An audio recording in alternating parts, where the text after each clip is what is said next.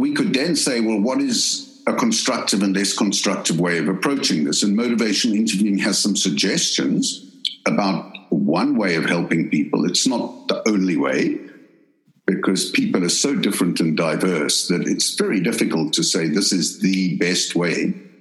But motivational interviewing is not something that you do to or on someone to unlock something in them. It's something you do on their behalf with them, where they unlock something in themselves.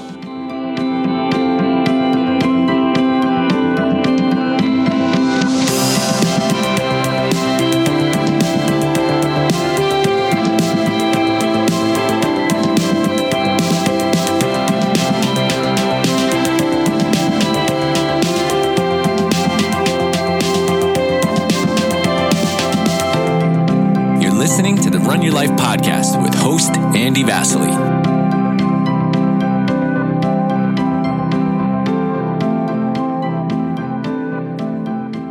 Hello, everyone, and welcome to my Run Your Life podcast. Wherever you are in the world right now, I genuinely appreciate your time and energy and hope you find takeaway value from any episode that you listen to. The whole idea behind this podcast is to interview people from the world of education and beyond who strive for both personal and professional excellence in their life through their chosen field, whatever that field may be. In seeking to better understand the life journeys of my guests, it provides me with deeper insight into the work that they do and their desire to make a positive impact in the world. Regardless of who my guest is, for example, a professional athlete, an Olympian, a best-selling author, distinguished researcher, or an educational leader, I always learn so much from the conversations that I have with them. In today's episode, I feel very lucky to have had Dr. Stephen Rollnick on my show. You're going to learn a lot about Stephen today, but just to give you some background into his life, Stephen provides consultancy, mentorship, and training on the subjects of motivation, change, teamwork, and motivational interviewing. He is an honorary distinguished professor in the School of Medicine in Cardiff University with a research record focused on good practice in efforts to promote change and behavior change among patients, clients, and the practitioners who serve them. Stephen is also a clinical psychologist with many years of experience in the service provision and in the training of practitioners. This work, much of it on motivational interviewing, has taken him into diverse cultures and settings. He has now retired to focus on training, writing, and consultancy in the fields of healthcare and sport. Stephen is the co-founder of Motivational Interviewing, which you will learn a lot about in this episode today. And his work has included support to programs for pregnant teens, children with HIV and AIDS in Africa, and medication adherence in different areas. I really enjoyed this discussion with Stephen, as it was great to really dig deeply into what motivational interviewing is and better understanding the role of empathic listening in the process of motivational interviewing itself. Stephen is a warm-hearted, kind person who is very giving with his time. The episode was actually 2 parts put together into one show, as I had conducted this interview with him over 2 different weekends. Near the end of the podcast, Stephen shares a very powerful story of a woman whose life he saved. He spotted a woman climbing the railing of a pedestrian bridge, and luckily he was near her at the time and was able to put his skills of motivational interviewing into action, which ultimately saved her life. You'll hear him explain what happened later in this podcast. However, I must admit and provide full disclosure here, I was really triggered by this story and had difficulty containing my emotions.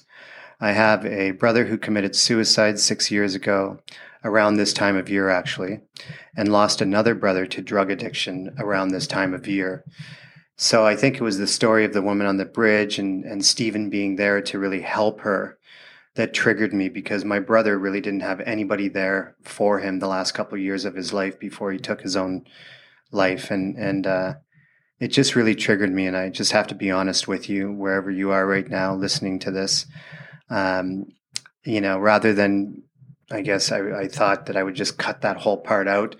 I thought, no, I just have to really, it's an authentic part of who I am, and I wanted to share it because I know that mental health and depression is a real issue in the current world right now. And rather than cover it up, I just felt that it was important to kind of share a bit of my story to Stephen and to kind of frame our conversation near the end of the podcast around how motivational interviewing can really help people who are in difficult situations.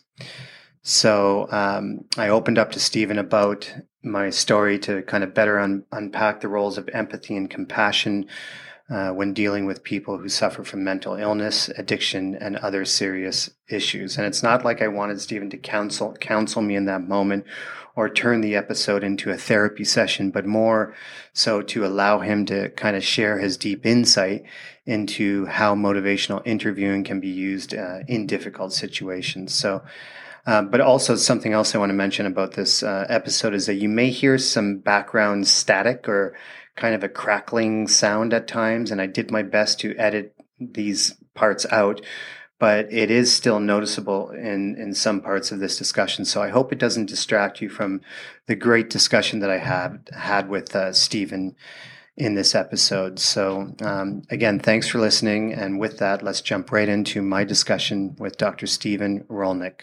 Okay, Stephen, it's great to have you on the podcast. I came across your work quite a while ago, but it's just been kind of dropping into conversations that I've been having with educators around the world. And a few weeks ago, your name was mentioned, and then I really took a deeper dive into your work.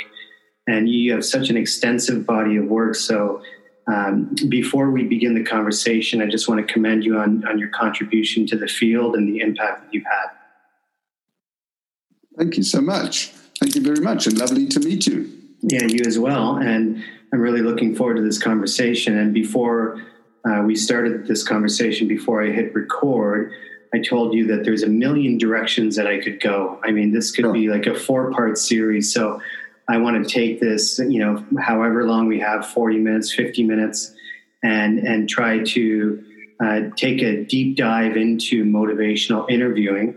But before we start or get there, can you just begin with providing some background and context for the listeners and just talk about who you are, where you're from, and anything you want to share about early days just to kind of set the frame? Sure. I grew up in apartheid-ravaged South Africa and went to a free school as a kid to begin with no rules, no nothing. And so I learned a lot about creative play and fighting and freedom as a youngster, but then got increasingly oppressed by the education and the political system in South Africa. Left there, came and settled in the UK, where I've been ever since, and trained and worked as a clinical psychologist for more decades than I'd like to acknowledge, and then ended up in a medical school as an academic. And then when I retired, in a way, I suppose, went back to my roots, a full circle, because my first thought was to think about how motivational interviewing was relevant in schools, given my checkered experience in schools, and those are my kids. And then back into sport, which I've always loved. So my recent work has been in writing a book for sports coaches on motivational interviewing, and now I work as a mentor, mostly as a mentor to sports coaches and athletes. So when we say sports, is it the idea of sport in general, or do you have kind of certain sports that you gravitate toward? No, because in writing the book, I decided to travel around as much as I could. This was 4 or 5 years ago, and learn about sports coaching in general. So I've been on the side of the field on the New York Giants on the touchline during a game with the owner, and I've been with the New York Mets.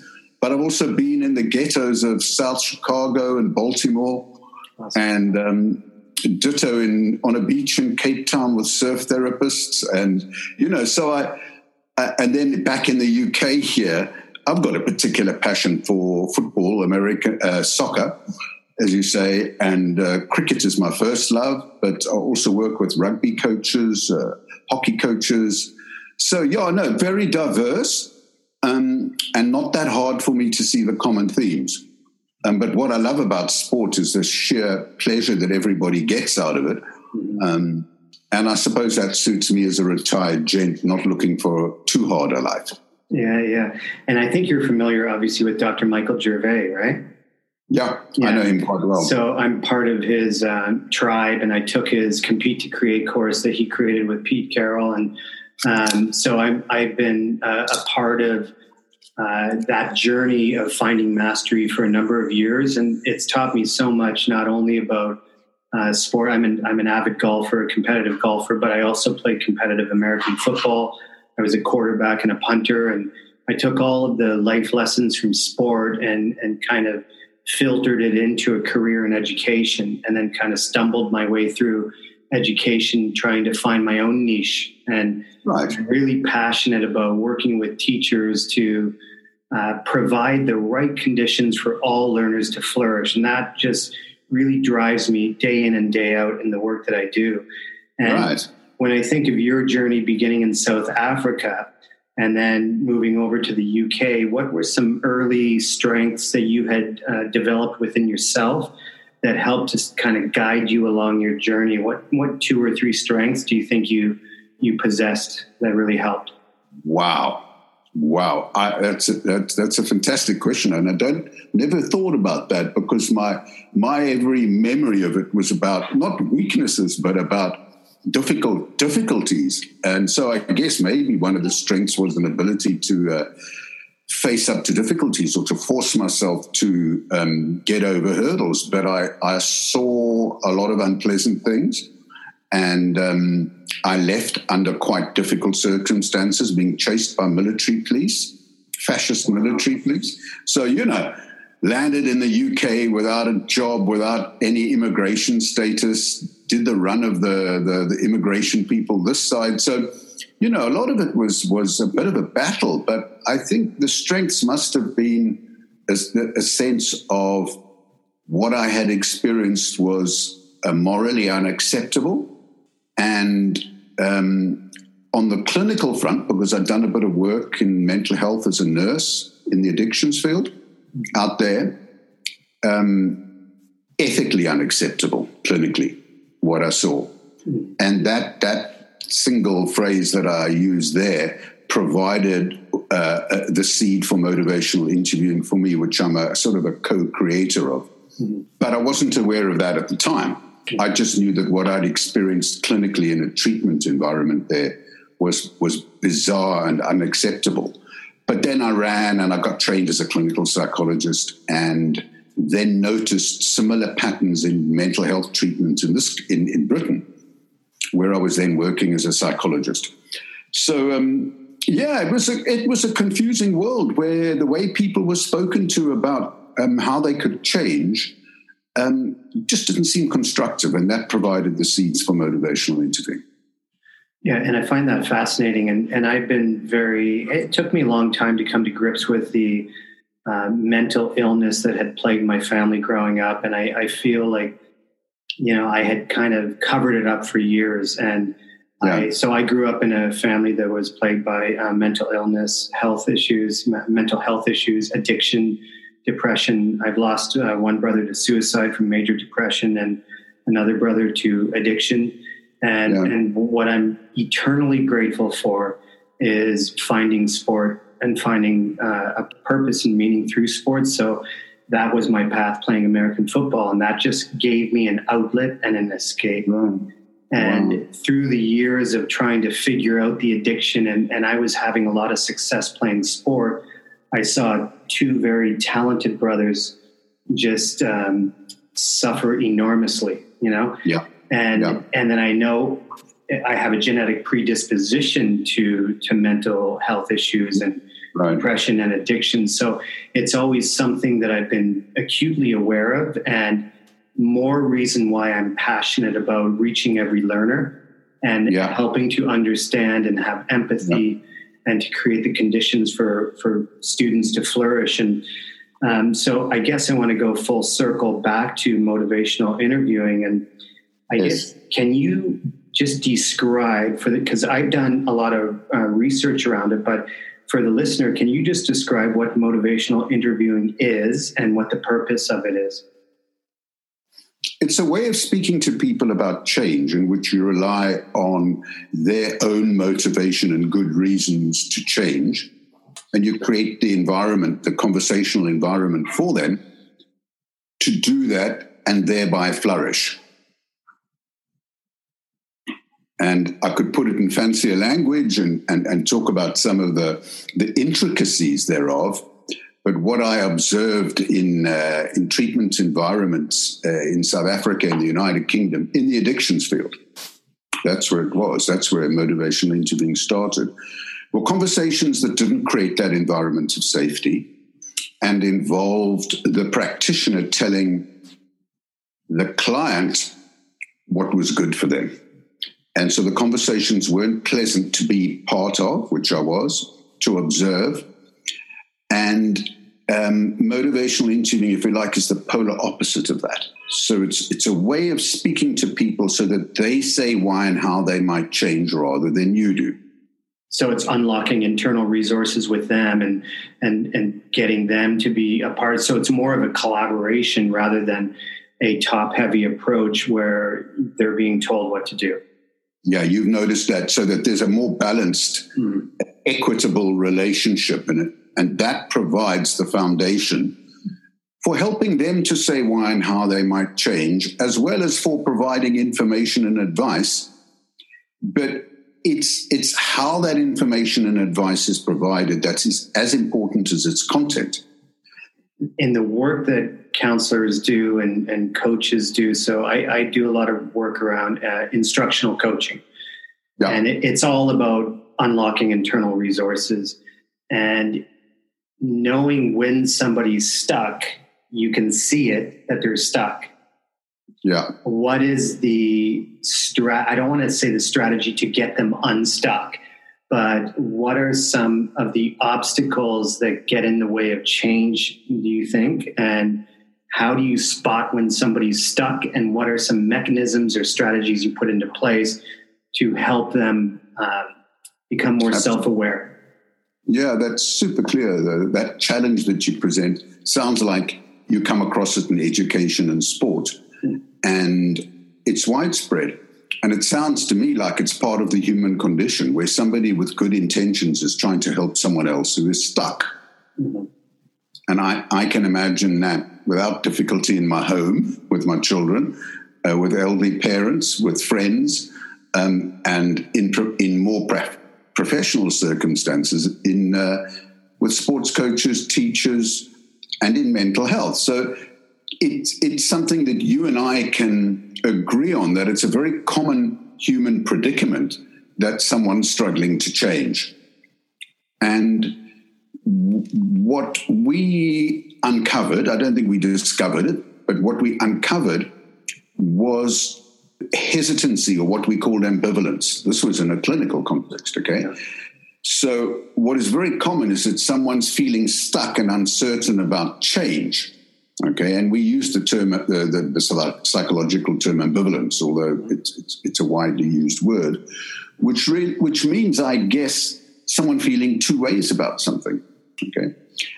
And that can apply to someone stuck in the grip of addiction. It's both my best friend and my worst enemy. So, yeah, there's a conflict there. Or someone who's feeling depressed. I don't want to get out of bed yet. I know that it's probably a good idea, or whatever. Right across to the athlete who's taking instructions from a coach and thinking, actually, I'm not so sure this suits me. Mm-hmm.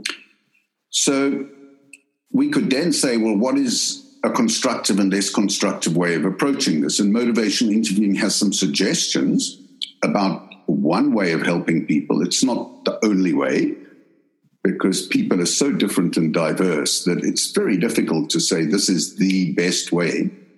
But motivational interviewing is not something that you do to or on someone to unlock something in them. It's something you do on their behalf with them where they unlock something in themselves. And so the art, because it's not just a technique, the art is to effectively create the right conditions in a conversation of safety for them. And the art involves getting out of the way while they unlock it for themselves. And if people don't feel safe when they're feeling uncertain or ambivalent, you can mess it up. You can mess up the conversation. You can mess up their emotional well-being and outcomes by trying to resolve the problem for them. And I can dive a little bit deeply into that if you like. But in one sense, motivational interviewing is a way of handling ambivalence or uncertainty in someone. And that idea of exploring ambivalence, and I think I read that in your work, exploring and helping to resolve ambivalence. And I look at that term repacking. I came across that word of repacking in your work, and to me that was paraphrasing. Yes. Right? The idea of paraphrasing what your client or the athlete is saying. But there are different types of paraphrasing: literal paraphrasing, abstract paraphrasing. Can you talk a little bit about reflective listening? First of all, I'm really interested in knowing about what reflective listening means in this process, but also that the skill of paraphrasing as a reflective listener, because they're very tightly connected. So, they're so tightly connected, and there's so much jargon, quite complex jargon around the field of psychology and clinical psychology that my best suggestion is to simplify it and to, you might want to use the word paraphrase, you might want to use the word reflection, or you might want to use the word listening statement, which is what I'm tempted to use these days because it's less jargonized. But whatever you call it, what you're pointing to is a conversation that doesn't involve just asking someone questions. So if you're faced with somebody who's feeling uncertain about change and you have a reasonable connection with them, which needs to be established and worked on continuously, and you're approaching the subject of their ambivalence and their reluctance to change, you don't want to just have the conversation by asking them questions. It's unnatural. You don't find it in everyday life conversations about change unfolding with one question after another. It creates a discrepancy in power because if I ask you a question, you give an answer, and I've got to ask another question, puts you in a position of passivity. Mm-hmm. So reflective listening or listening statements are the skills that you use in conjunction with questions that give the conversation a number of magic things. Helps the conversation to flow, helps the person to feel safe to run the conversation themselves actually in front of you, but critically helps them feel understood and empathized with. So another phrase for reflection or a listening statement is empathic listening. Mm-hmm. Okay, so and this comes from the field of Rogerian counseling, and one of our people we're really indebted to, which is Carl Rogers. Mm-hmm. Carl Rogers, Thomas Gordon. So you can read about them in Thomas Gordon, most enjoyably in Parent Effectiveness Training. It's a brilliant book. It was written in the late 60s, I think, and I've just bought a copy recently, and it has a remarkable similarity to our work. But basically, when you're talking about change, if you ask someone, what concerns have you got about your addiction problem? Or if you state it positively and you're speaking to an athlete and you say, how do you see yourself improving now over the next couple of months? The answer to either of those questions will be their own good reasons to change. Okay? Not yours, theirs. Okay. Their good reasons to change are predictors of whether they will change. So that starts now addressing. That starts. It could trigger us to talk about science and the research on this. And motivational interviewing, like it or not, has been subjected to more randomized trials than any intervention that I've ever heard of. Thousands of controlled trials, and so they've looked quite carefully at this. when someone starts expressing why or how they might change, their own good reasons, your best bet is not to ask another question. And that's where reflection comes in. Because what you're doing is summarizing your understanding of what you think they're saying and experiencing and feeling. That is empathic listening, and it leaves them feeling, wow, this person gets me. And then they add on and they say more and they dig a little bit deeper into how they're feeling. And in arranging the conversation in that way, in which you use empathic listening statements after asking a question, people get to really feel understood and are able to unravel the difficulty for themselves in front of you. So the idea of building in silence, one of the things that when I first did my training around instructional coaching was, I was told the power of silence. You let silence go, but people are often uncomfortable with silence. But when we allow silence to enter a discussion, then the person that you are working with has time to reflect and think.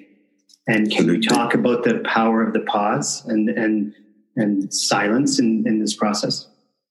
It is if they feel you are being genuine and authentic with the silence, and they feel safe enough in the conversation, as you put it, it gives them pause for thought, can be powerful and healing. And so it also creates a kind of a breathing space for you to also to reflect, to be aware of your own emotional state, to not get in their way, to not put a hurdle or a roadblock in their way, because the silence, you notice things in the silence yourself. So it's not just about them, it's also about me. And I find it particularly useful when I'm working clinically with somebody to slow the pace down for that very reason. But I would emphasize that it has to be a genuine, authentic silence, not something done to or on people, because they'll pick that up straight away as inauthentic. So it's not a trick or a technique. Mm-hmm. It's just a natural part of a very reflective conversation. Mm-hmm. And when I think of, the idea of expressing empathy, and, there are 5 principles to your approach, and there are 4 processes. And I think, you started to talk about the idea of expressing empathy and motivational interviewing, and that's one of the first principles. Is it okay if we just continue to kind of unpack the principles just to give people a little more insight? Yeah, of course. Highlight whichever ones you're interested in. So the 5 principles: express empathy, develop discrepancy, avoid arguments, roll with resistance, and support self-efficacy. So can you talked a little bit about expressing empathy and that idea of really getting to know the person's story and really empathizing with them. What about develop discrepancy as one of the other principles? Can you speak to that? No, I think it was a mistake to use that. And it's actually, we've subsequently revised that. So the reason for that is, look, what happens when you're having a good conversation with someone about change is that they notice a gap between the way they are and the way they'd like to be. That's what we mean by discrepancy. Mm-hmm. So what you and I have been talking about is creating the safe space for people to talk about the uncertainty where they notice that. But it's them noticing it that's important, not you developing it. So we kind of took that phrase out because it creates the impression that you've got to do something to someone, which is a mistake. So that's an older set of principles there. So funnily enough, that one I don't want to talk about, right? Okay, that's fine, yeah. Yeah, I don't think it's worthwhile. I think we've captured what a good conversation about change might feel like already. The idea of rolling with resistance, similarly there, we've moved on a wee bit, but I know exactly what the essence of that was, which is that these conversations about change can be tough and difficult, and they can be abrasive, okay? Why haven't you done your homework, a teacher says to a kid, right? Oh, sir, because and then the excuse comes up, right? Now, that is a discordant conversation, and it's not going to promote change. It might promote shame, it might promote compliance, but it won't promote change, okay? So the essence of what we've discovered in motivational interviewing, coming from the addictions field where there were a lot of those negative judgments about people's motivation and behavior, is that if you use reflective listening and empathic listening in the face of a kid not doing its homework or an addict not being able to change their behavior, this discord lessens, calms down, and the person gets to feel more receptive to change. And so that idea of rolling with resistance came from, I suppose, this, in a way, paradox, which is the worst thing to do when there's a problem is attack it. The best thing to do is to roll with it and come alongside someone and show them that you understand how they feel. Then there's less resistance. Okay? So these principles that you're referring to are background understandings that you have, which I don't think you want to feel are too complicated. I'll tell you why. Because I've seen the most brilliant teachers and sports coaches doing this naturally, okay, without ever having heard of motivational interviewing. So most of what's involved in motivational interviewing sits there in a good teacher, a good parent, a good sports coach. What we've done is simply give words to what this powerful way of speaking to people is, and add a few extra things on top of that, which we've noticed from a clinical context, make a hell of a difference. Okay, and I can clarify what those extra things are. Yeah, I would, because I really want to know more about the role of motivation, but please clarify. And then I want to talk more about the role of motivation through this process. Yeah, you're being a very delightfully challenging and creative interviewer yourself. How about this? How about this for a conceptual framework which might help us and your listeners to ground everybody? How about this? That we use different styles when we're trying to help people. Okay, right. And let's say there's three. This is not the last word on the subject, but let's say there's three. One is a directing style in which you tell people what to do. You tell them why, you tell them how, and you tell them what to do. And it's widely used, probably overused, particularly when people are feeling stressed, okay? But it does have uses. It's essential in healthcare and all sorts of activities, parenting too. And then at the other extreme, there's what you might call a following style, in which you let the person do the running, you base yourself mostly on listening, widely used by doctors and nurses when somebody's very upset, breaking bad news to somebody. You really want to give them a lot of space and a lot of time and follow what they need. Between those two, sitting in the middle is what you could call a guiding style, okay, in which your job is to encourage someone, to support them, to motivate them, to help them improve. So if you imagine a mountain guide or even a travel guide, that person's got quite a lot of expertise, but they use their expertise very carefully in the interests of you clarifying why and how you want to do things. Autonomy. Okay? Autonomy is very important, okay? And respect for your autonomy is important. So we've used natural language in describing this conceptual framework. The question then becomes, well, where does motivational interviewing fit into this? And what I've realized over the years is that it's really just a refined form of guiding. Most of motivational interviewing sits in the values and behavior of a good guide. A good guide will come alongside the person, not talk down at them and patronize them. A good guide will clarify what somebody wants to do and why. And a good guide will offer, not impose, information and advice. So we have the sage on the stage, we have the guide on the side, right? Correct. And when I think of a good educator and a great coach, I think of the ability to switch roles, because sometimes there needs to be a bit of sage on the stage when they see that that's what's needed in the moment. As you said, with your example of the mountain guide. And then there's the guide on the side, the facilitator, and trying to create the conditions of autonomy and building that relationship and knowing the person that you're dealing with. Then it allows you to switch roles when you see best fit. And this is the thing that fascinates me, because what you just said is that the great teachers and the great coaches, it just comes naturally. But how the hell does it come naturally? Is it based on their upbringing, their temperament, their skills and dispositions, what they've been through? Like, there's just, I just don't understand, when you see greatness in a teacher and greatness in a coach, where did they get it from? And I know that there's not one single point, but I just want to go back to that idea of, like, what are your thoughts on the guide on the side and the sage on the stage, and then rotating? Is that an accurate summary of what a good coach and teacher does? I think it's beautiful, and I think you're exactly right. And I've wondered the same thing. And I'm just trying to give words to what I think are the qualities inside a good teacher or skillful coach. And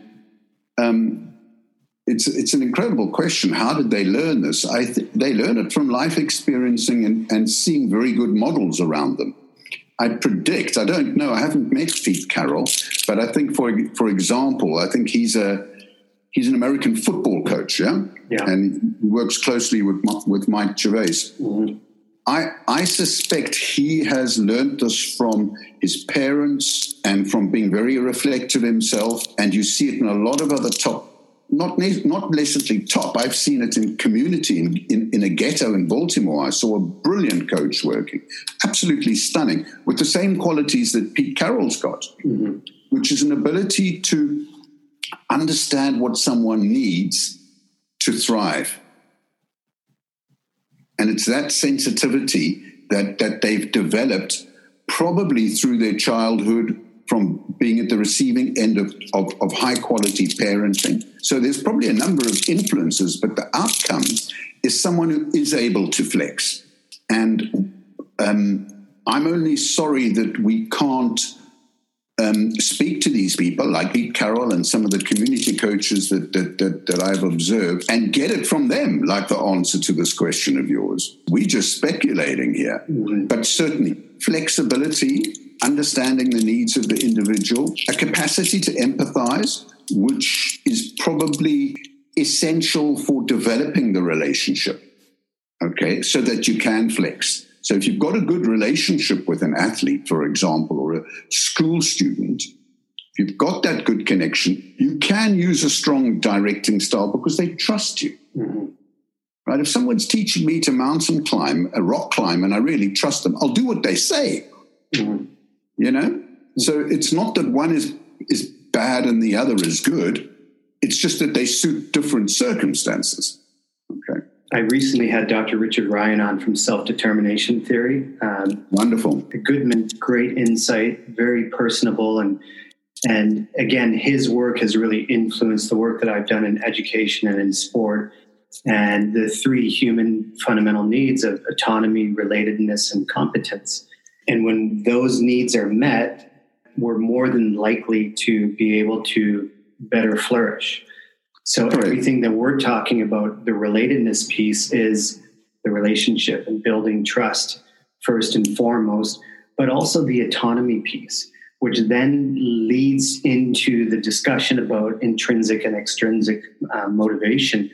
So when you look at motivational interviewing, I know I don't want it to be lockstep approach or a linear approach, but how do you strive to develop intrinsic motivation within the clients, whether it be an athlete or somebody suffering from addiction, to really work with them to intrinsically motivate? Because we know based on research that when you're intrinsically motivated, change will likely happen.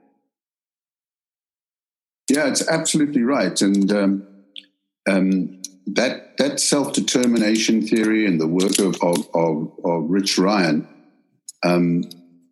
I found really useful and inspiring. And in one sense, motivational interviewing is a way of having a conversation so that you meet those three basic needs for people. Okay. And if you say, well, how do you do that? What is it in that conversation? Look, if I ask an athlete who's struggling, how do you think you're best to resolve this challenge you're faced with? Their answer, what we call change talk in motivational interviewing, is an expression of their motivation to change. And that motivation is coming from inside them. Okay, so in simple language, that's intrinsic motivation that they are expressing rather than you, right? And motivational interviewing provides the tools for you highlighting, noticing that, highlighting it with them, affirming it, asking them to explore it more, because that is like you pouring water on a young and growing plant, or if you like, blowing into a fire that you want to get warmer by. In this sense, what we're talking about is very simple. I mean, we can drop into all sorts of complex theories and stuff, but if you ask someone, how would you like to improve? It's so simple. It's not complicated. And if you use empathic listening in response, and then you have to kind of sit on the side and listen to that conversation, you'll say, but that's a very normal conversation. And it is. It is. It's a very normal and natural conversation. The fact that something is simple doesn't mean it's easy to do. Mm-hmm. That I would say. So the skill involves humility on your part to reflect about what's helpful, to reflect about your own emotional state and skill development, and to practice getting better and better and better at using these core skills like open questions and particularly the empathic listening. Because that form of listening is not just there in order to help someone feel understood. It's there in order to blow into the flames of change. Because what you're talking about is change. How you then respond using empathic listening can allow that fire to grow or knock it out. You've got an enormous freedom there to encourage someone to flourish and work out a solution for themselves or to block the process. One of the biggest things that has gotten in the way of me being a more effective coach, I think I'm much better at it now. I've worked very hard at it. I'm very passionate about the things I believe in, and education and coaching and autonomy and choice and providing, having these relationships that you build with whoever you're working with. But I have these values within myself. And when I am coaching or working with people that don't have the same values, I can let my values get in the way. And that's where I'm better at catching myself. And when I feel triggered, as a coach, I sometimes let my values get in the way of the discussion, and it just kills it right away. I mean, nothing extinguishes flames quicker than me trying to impose my own values in a discussion. And it's been recently I've been having some discussions with researchers in my field. My background is physical education and health. And we're really passionate about creating change and inspiring young people to be physically active for life in their own ways, rather than imposing fitness outcomes on them and all of these things that we, teachers think are best. So I get in my own way sometimes by my own values. So what is your advice to somebody like me as a coach who's doing their best, who's passionate, to become more aware of the values that you hold get in the way of your success and breakthroughs? Well, I think you're answering the question beautifully yourself, because you're saying being aware of this is incredibly important. Imagine not being aware of it. I mean, so being aware of it is important. off the top of my head, the other piece of advice I would give you is to take feedback from the person you're speaking to about what's helpful to them. And so this ability to take feedback from someone, to be humble enough to take feedback from somebody and to be reflective about that, I think is one of the characteristics of a fine coach or teacher.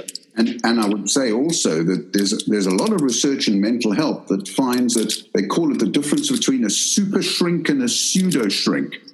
You want to have a look at that, look that up in Google, super shrink versus pseudo shrink, right? Two qualities stand out in super shrinks who get good outcomes. It's not years of experience. It's not seniority and status. It's two things. One is the ability to empathize, and the other is the willingness and getting into the habit of continually getting feedback from the person they're working with about how helpful it is. And I noticed this too in high-quality coaches, whether they're in the community or in school or in a elite setting, is they're sensitive to this and they get feedback and they ask for it. Which means they have to be open to it. And what are ways of like the typical feedback question is, what's one thing I can do better? What's one thing that is getting in the way of me being me helping you more, whatever. But can you give some examples of what feedback questions might look like and how they might be framed? Yeah, I haven't worked hard enough on this, I've often spoken to sports coaches in the last few years about, well, do you ever ask athletes for feedback? Some do and some don't. A lot don't. So I can't say I've dived into this myself, but I would be tempted to leave the word I out of it. I would be tempted to suggest use you. In other words, be guide. So you would say something like that. What's going to be most helpful to you now? Mm-hmm. Not what's the best way for me to help you, because it places you at the center. Okay. Of course, you'll be thinking about it for you, their answer, but don't personalize the conversation around me. You can say, what do you think is going to be most helpful to you right now? I'll give you an example. I spoke just last week to an elite cricketer, seriously senior, right? We were having a cup of coffee and we were sharing some frustrations about the club that we're both working in at the moment, right? And he says, I don't want the coach to come to me when I make a mistake, which I used to, because he used to be a high-end cricketer. He's now something else, he's now a director or whatever. He said, I didn't want the coach to come to me and discuss my mistake with me. That was the last thing I wanted. He said, I'm the sort of person who I know every now and again I make a bad mistake, things go terribly wrong, and I get on with life. That's me, okay? Now, but he said the coaches never used to do that. They never used to ask me what's helpful, right? And if they had, I would have told them, leave me alone. I made a bad mistake. I know I do. And I'll do better next time, which I usually did. But other players are quite different. Other players will make a mistake and will find it helpful to talk about. So people are different, so find out what they want. Maybe I'm being too clever here. It's just a bit of a smart-ass comment. But anyway, that's the story from just last week. No, but I think there's... Let's go back to this idea of differentiation, okay? Yeah. And it's a big term in education because the old model of education is broken. And the old model was like everybody will do this and everybody will achieve A, B, and C, and then they will be graded on that, right? So there's one outcome for the class. So obviously the power of differentiating is based on the relationship and understanding what the needs are. So you imagine a teacher that has 25 kids in front of them. Think of the diverse needs. You think of math and literacy and the so-called core subjects. I don't like to use that term core subjects because I think every discipline is equally important in school, but it's all about the relationship and really getting to know, and then letting go of outcomes. The curriculums that we teach have outcomes that students will meet these outcomes. So there is a sense of letting go of outcomes and working with the student to guide them towards an understanding of wherever they're at, and kind of. You've got it. I totally agree with you. I mean, and we could use the words process and outcome. And I think it's fairly well known in elite sport, much less so in education, which is that if you focus on the process and get it right, the outcome takes care of itself. Whereas, I've asked this question to many hundreds of coaches and teachers and psychiatrists and also people. Why did you do the job that you're doing? And what gets you up in the morning? And you're not going to find teachers saying, really, that they went into the profession in order to manage behavior and get good grades in students. They usually say, I went into teaching because I wanted to be part of observing and helping children thrive and grow. That's process. And if you ask a sports coach, they'll say something similar. I wanted to be in an environment where people are having fun and really expressing themselves and being creative and being brilliant at the sport. They don't talk about outcomes. Mm-hmm. So the outcome-driven aspect of our culture in education, sport, and now in healthcare and mental health care, everything's driven by outcomes, is grossly dysfunctional. It has a toxic impact on both practitioners and the recipients, and is probably the reason why there's so much interest in motivational interviewing, because people are wondering, hang on, is there a different way of going about this? Mm-hmm. And motivational interviewing is simply a way of getting the process of the conversation right so that the outcomes take care of themselves. Do you see this? So I've circled it back around to what motivational interviewing is. Yeah. And I would have thought highly skilled sports coaches would agree with what I've just said. I've got a happy, thriving, together bunch of people, students, athletes, and I'm there to help them get the best out of them. And they're different. They have different needs. We will get better outcomes. When I reflect on what I know now compared to what I knew when I was playing college football, okay? And I'll never forget a moment so I'm a quarterback, I'm a small quarterback, quite quick and agile, really good thrower, and I kind of just developed my own style. And I had been playing for the elite city team that I'm from Canada, so I was playing for this elite city team. And I remember that I was in this one play where I kind of ran around, guys chasing me, kind of artistically, just creatively made something happen and threw the ball back across my body, across the field, which is a no-no when you throw the ball back across the field, because it could get intercepted very easily. But it was a complete pass. It was a complete pass, but it wasn't enough for a first down. So the kicker had to come in and kick the ball to the other team. And when I was running off the field, I was quite proud and chuffed that I had just made a great play that was almost a first down. My coach at the time comes storming on the field and breaks a clipboard on my head and screams at me for my decision to throw the ball back across the field. And that was a coach that I played with for a number of years. And he instilled fear in me. So it was this idea of the fear of making a mistake, And when I see great coaches over the years, that was a long time ago, and I see their ability to work with players, to allow the players to make mistakes and learn in their own way, and then to have these beautiful discussions with them to get them to reflect and bring out their best.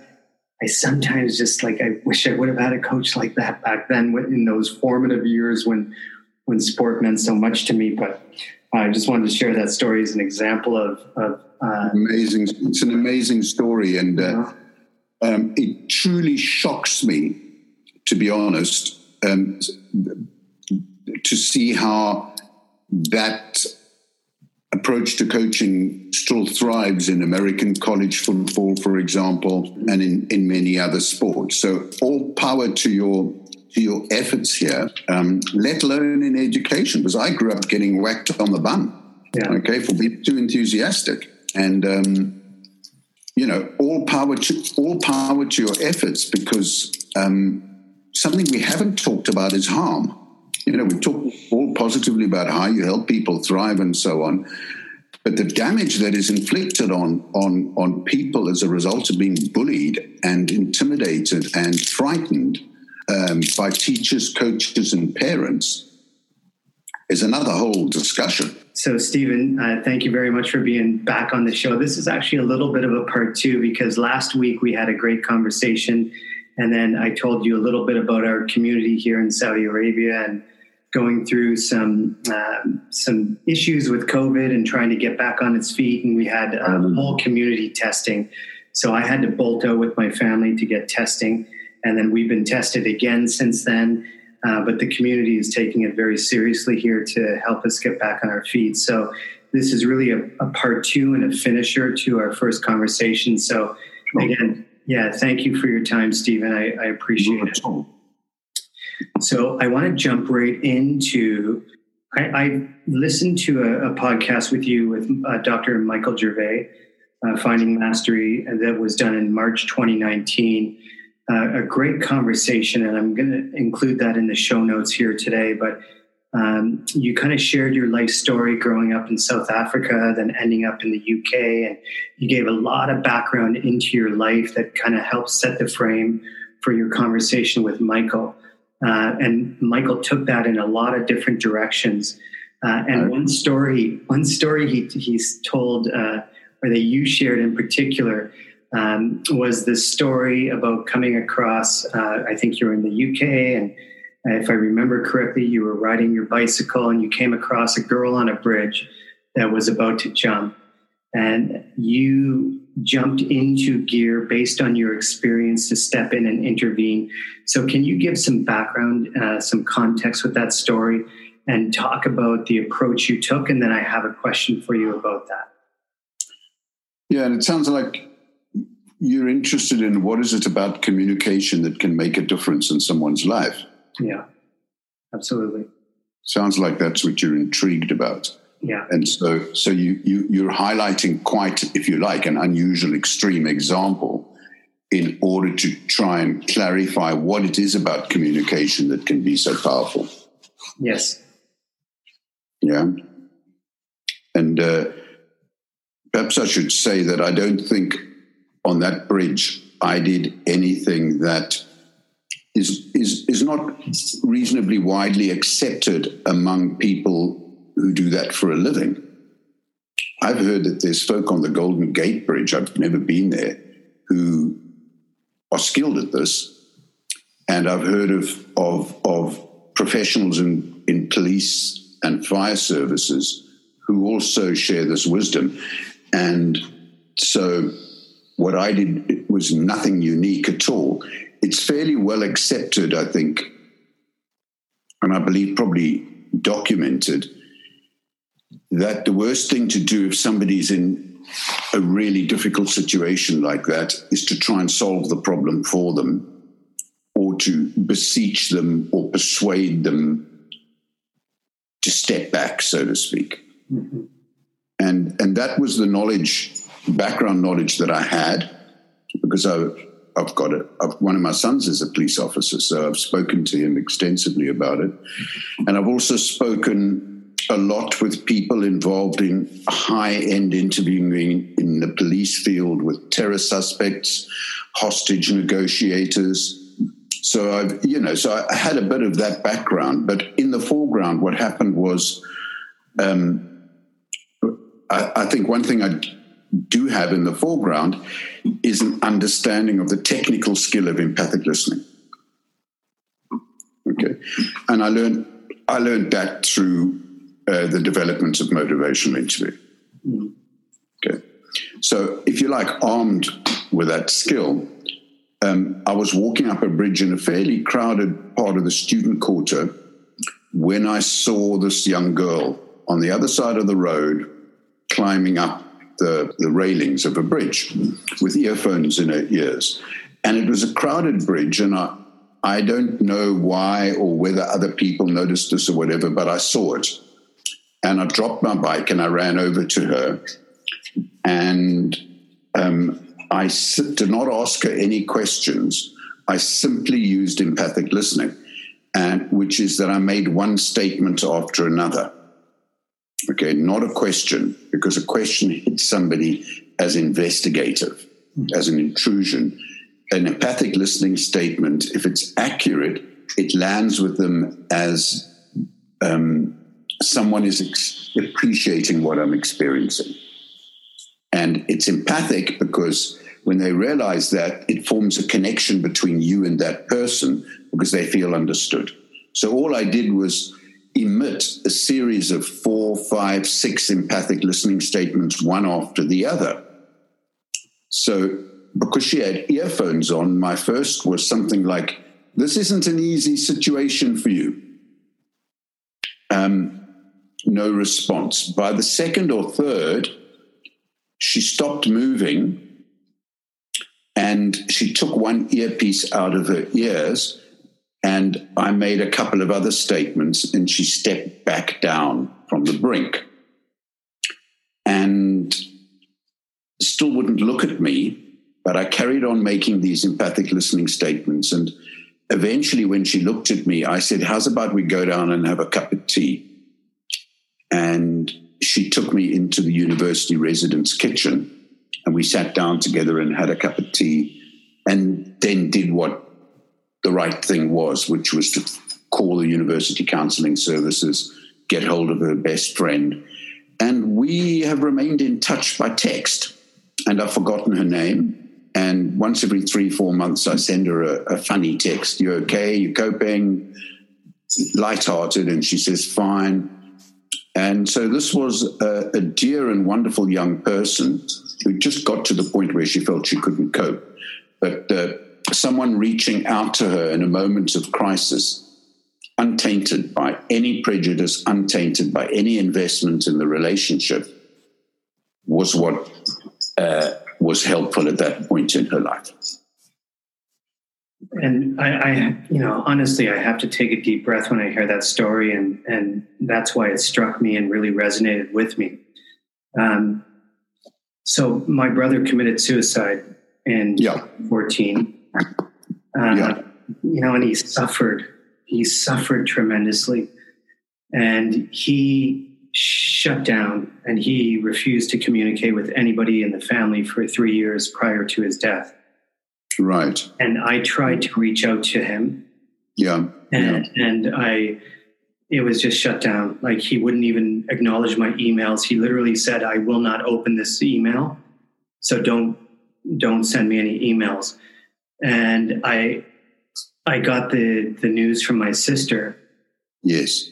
And, it was terrible, And, I feel that I did what I could at the time. And this is partly why I get a bit emotional, and I'm sorry, but I just need to take a minute. But I get a bit emotional because there's so much pain in the world, And, I did what I thought that I could do for my brother, but I couldn't save him.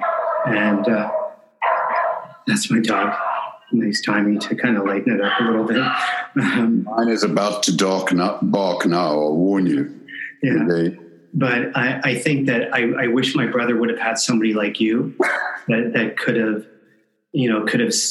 spoken to him and helped him see a different perspective. But the idea of really having empathy and compassion is so important. And there's so much trauma out there in the world, and people don't talk about it, and people cover it up and they mask it, and it comes out, and it's manifested in multiple ways: physically, emotionally, socially. But the question that I have for you, and this is not about doom and gloom, because I have another brother who died of drug addiction. And what I've learned through my own life is to have empathy, to have great empathy for the people who suffer. And as an educator and a coach and a teacher, I constantly see that. And everything that I do in my life and my work is through that lens. So my brother, Ken, my other brother who died from drug addiction, he, in 1997, I was playing on the football team in my university on my university team at the time, and he was a heroin addict, and he was a phenomenal musician. He made custom-built guitars for some of the best Canadian rock bands, and he, tragically fell to drugs, and he lost his business, and I had such compassion and empathy for him, but such anger and frustration that he was losing. I could see him losing his life to this battle. And he had asked me in the height of his heroin addiction for help. And I was there for him. I was the first one there for him. And he said, okay, I can't control this anymore. Take my heroin. So I'm in university. I'm an athlete on the university team. I'm the captain of the team. I'm a prominent athlete in the community. I don't want anybody to know about my brother's addiction. I take his needles of heroin. I put them in my backpack and I go to my classes. And then he could just come back every couple hours and just give me, and he wanted me to help him scale off. And I did that. And then so I'm walking around the university with this heroin in my backpack. And then I go back to the house and he's convulsing in the bathtub because he went out and got his own heroin. And I came across that and I was like shocked and scared. And I called my girlfriend, who's my wife now, who was in nursing, saying, I don't know what to do. And, I did my best, but and then he died of drug addiction in 1999. And when I reflected back on that experience, I thought, like, where does empathy and compassion get in the way where it soon becomes enabling?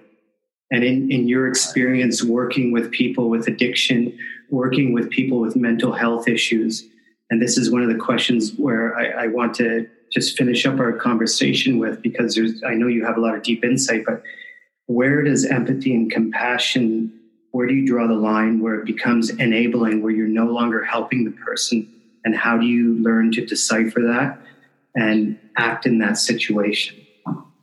Wow. Yeah, it's incredible. And it sounds like you are able to, you're taking a step back right now and looking back at these past really, really difficult experiences you've had and wondering what might or might not have been helpful. What might and might not have been helpful, for sure. And to the people listening that might be in maybe not an exact same situation, but they know somebody, maybe not drug addiction, maybe not depression, but maybe another form of illness, where, just that idea of... Yeah, so on the one hand, we can talk about the tremendous healing power of reaching out to someone. And on the other hand, you're wondering about the limits of reaching out because you've got personal experience of reaching out and it's apparently not helping. Yes. Yeah. So it's like a paradox there because we acknowledge the power of reaching out and also see its limitations. Yes. Yeah. Yeah. And not just limitations, you're putting it in a little bit more extreme form, so to speak. You're wondering whether it can actually enable someone and to go in a helpful direction. Exactly, right? Where it becomes so much of an empathetic listener, where we're just the listener who just constantly listens and acknowledges the pain. Yeah. And that's what they might need. But because we're so empathetic, it gets in the way of providing them with what they need. To move forward in their life in positive and productive ways. Yeah, and I had a similar experience around the corner here a couple of years ago where there was a bloke who had an alcohol problem. And a friend of mine was going around and just befriending him and helping him. He got admitted to hospital, and this friend of mine took some whiskey in a container to give to him in hospital. And I was struck then by a similar dilemma that this friend of mine was being incredibly empathic, and yet was that helpful? And I wouldn't like to pass judgment in either case, in either your case or his, because you probably can't generalize. You probably can't. I think it would be a mistake to generalize. I think what might be helpful for us is to ask the question, what else could you do? And what we've learned in motivational interviewing is that empathic listening is not just coming alongside someone, which can be incredibly helpful. I witnessed the story of the girl on the bridge. The story about the bridge is a great example of empathic listening being helpful. Okay, we have shared experience, and yours deeply personal, of it not being enough. Okay, and I don't think it's a question of empathy not being helpful, but possibly, and I'm not sure of this, but what we've discovered in motivational interviewing is that empathic listening can be used for, if you like, different purposes. And it can be used for coming alongside someone, but it can also be used in a purposeful way to promote change. Okay? And I feel very hesitant about taking this discussion forward because it might carry the implication, Andy, if only you'd done this, I don't want to talk about your personal experience because, it's extremely, I think, unwise for someone in my position to comment about a personal experience of yours from this sort of distance and we don't know each other. All I'm doing is pointing out that empathic listening can be used for different purposes. Okay? And that the heart of motivational interviewing involves using empathic listening to encourage positive change. Okay, but that was developed not in order to deal with the scenarios that you and I have talked about. It was developed as an antidote to the much more common scenario where somebody who's in difficulty people try to persuade them out of that difficulty. That's far more common. I mean, you are clearly a golden human being whose empathy has helped people all your life. And that's another reason I don't want to highlight, the story of your brother, because the empathy that's inside you, I have no doubt, has been incredibly appreciated by people in so many different situations, in your students. And I bet your wife would agree with me, right? So, but we developed this purposeful use of empathic listening as an antidote to the far more widespread use of persuasion and coercion when someone is in trouble. Okay, so I'm just giving you a bit of broader context. So what we're suggesting here is that if you want to enable someone, steer clear of solving problems for them, which you and I would completely agree with. But here is an alternative that allows you to both come alongside them, but also use empathic listening to encourage them to consider change. So it's like a purposeful use of it. But, so I end there with that invitation to your listeners to consider the diverse ways in which empathic listening can be used. But the bridge story was just straightforward coming alongside someone, empathic listening. But when we sat down and had a cup of tea, and I said to her, "It sounds like you've decided you want to try and find a more constructive way through this," that was purposeful empathic listening, because her response was to articulate what a more constructive way through it was. So there's a concrete example. But I wouldn't use that on the bridge, if you see what I mean. But when we were chatting and having coffee, I was using motivational engineering skills to help her develop a path for herself in the future. Okay. Yeah. So there you go, Andy. We've had dogs barking. It's been a very personal discussion.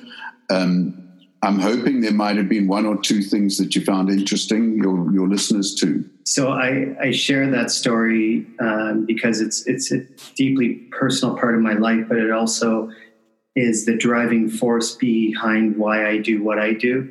So speaking to people like you is very important in my journey personally, but also I hope brings great value to the listeners. So I want to thank you for taking the time over the past couple of weeks to speak with me. And Stephen, can you just tell people where they can find you on social media?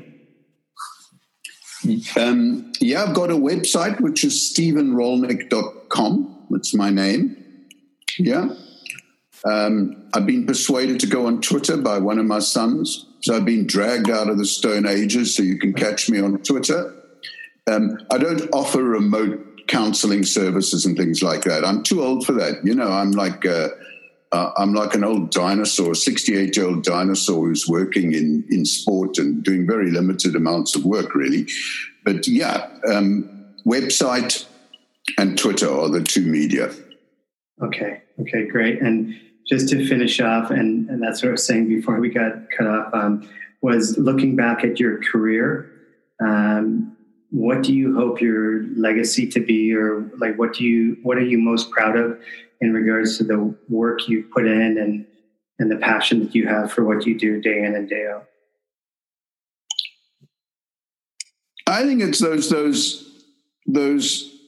few little moments where you realized you really made a difference in people's lives. And I don't think I've been particularly innovative or inventive. I think all I've done is uncover truths that are in all of us about what helpfulness is. And so I look back on that with pride. Yeah. Excellent. So thank you very much. I'm really appreciative of our time, and I hope people check out your work, and I'm eternally grateful. So I wish you the best of luck, and I look forward to reading your book when it comes out. Yeah, I have also written a book for sports coaches, right? Which is the name of it is? Coaching Athletes to Be Their Best. Excellent. And that was written how long ago? Oh, it just came out about a year ago. Okay, great. And are you writing an additional book right now? Yeah, but I'm always doing some book. But the one that's most relevant to what we're talking about is Coaching Athletes to Be Their Best.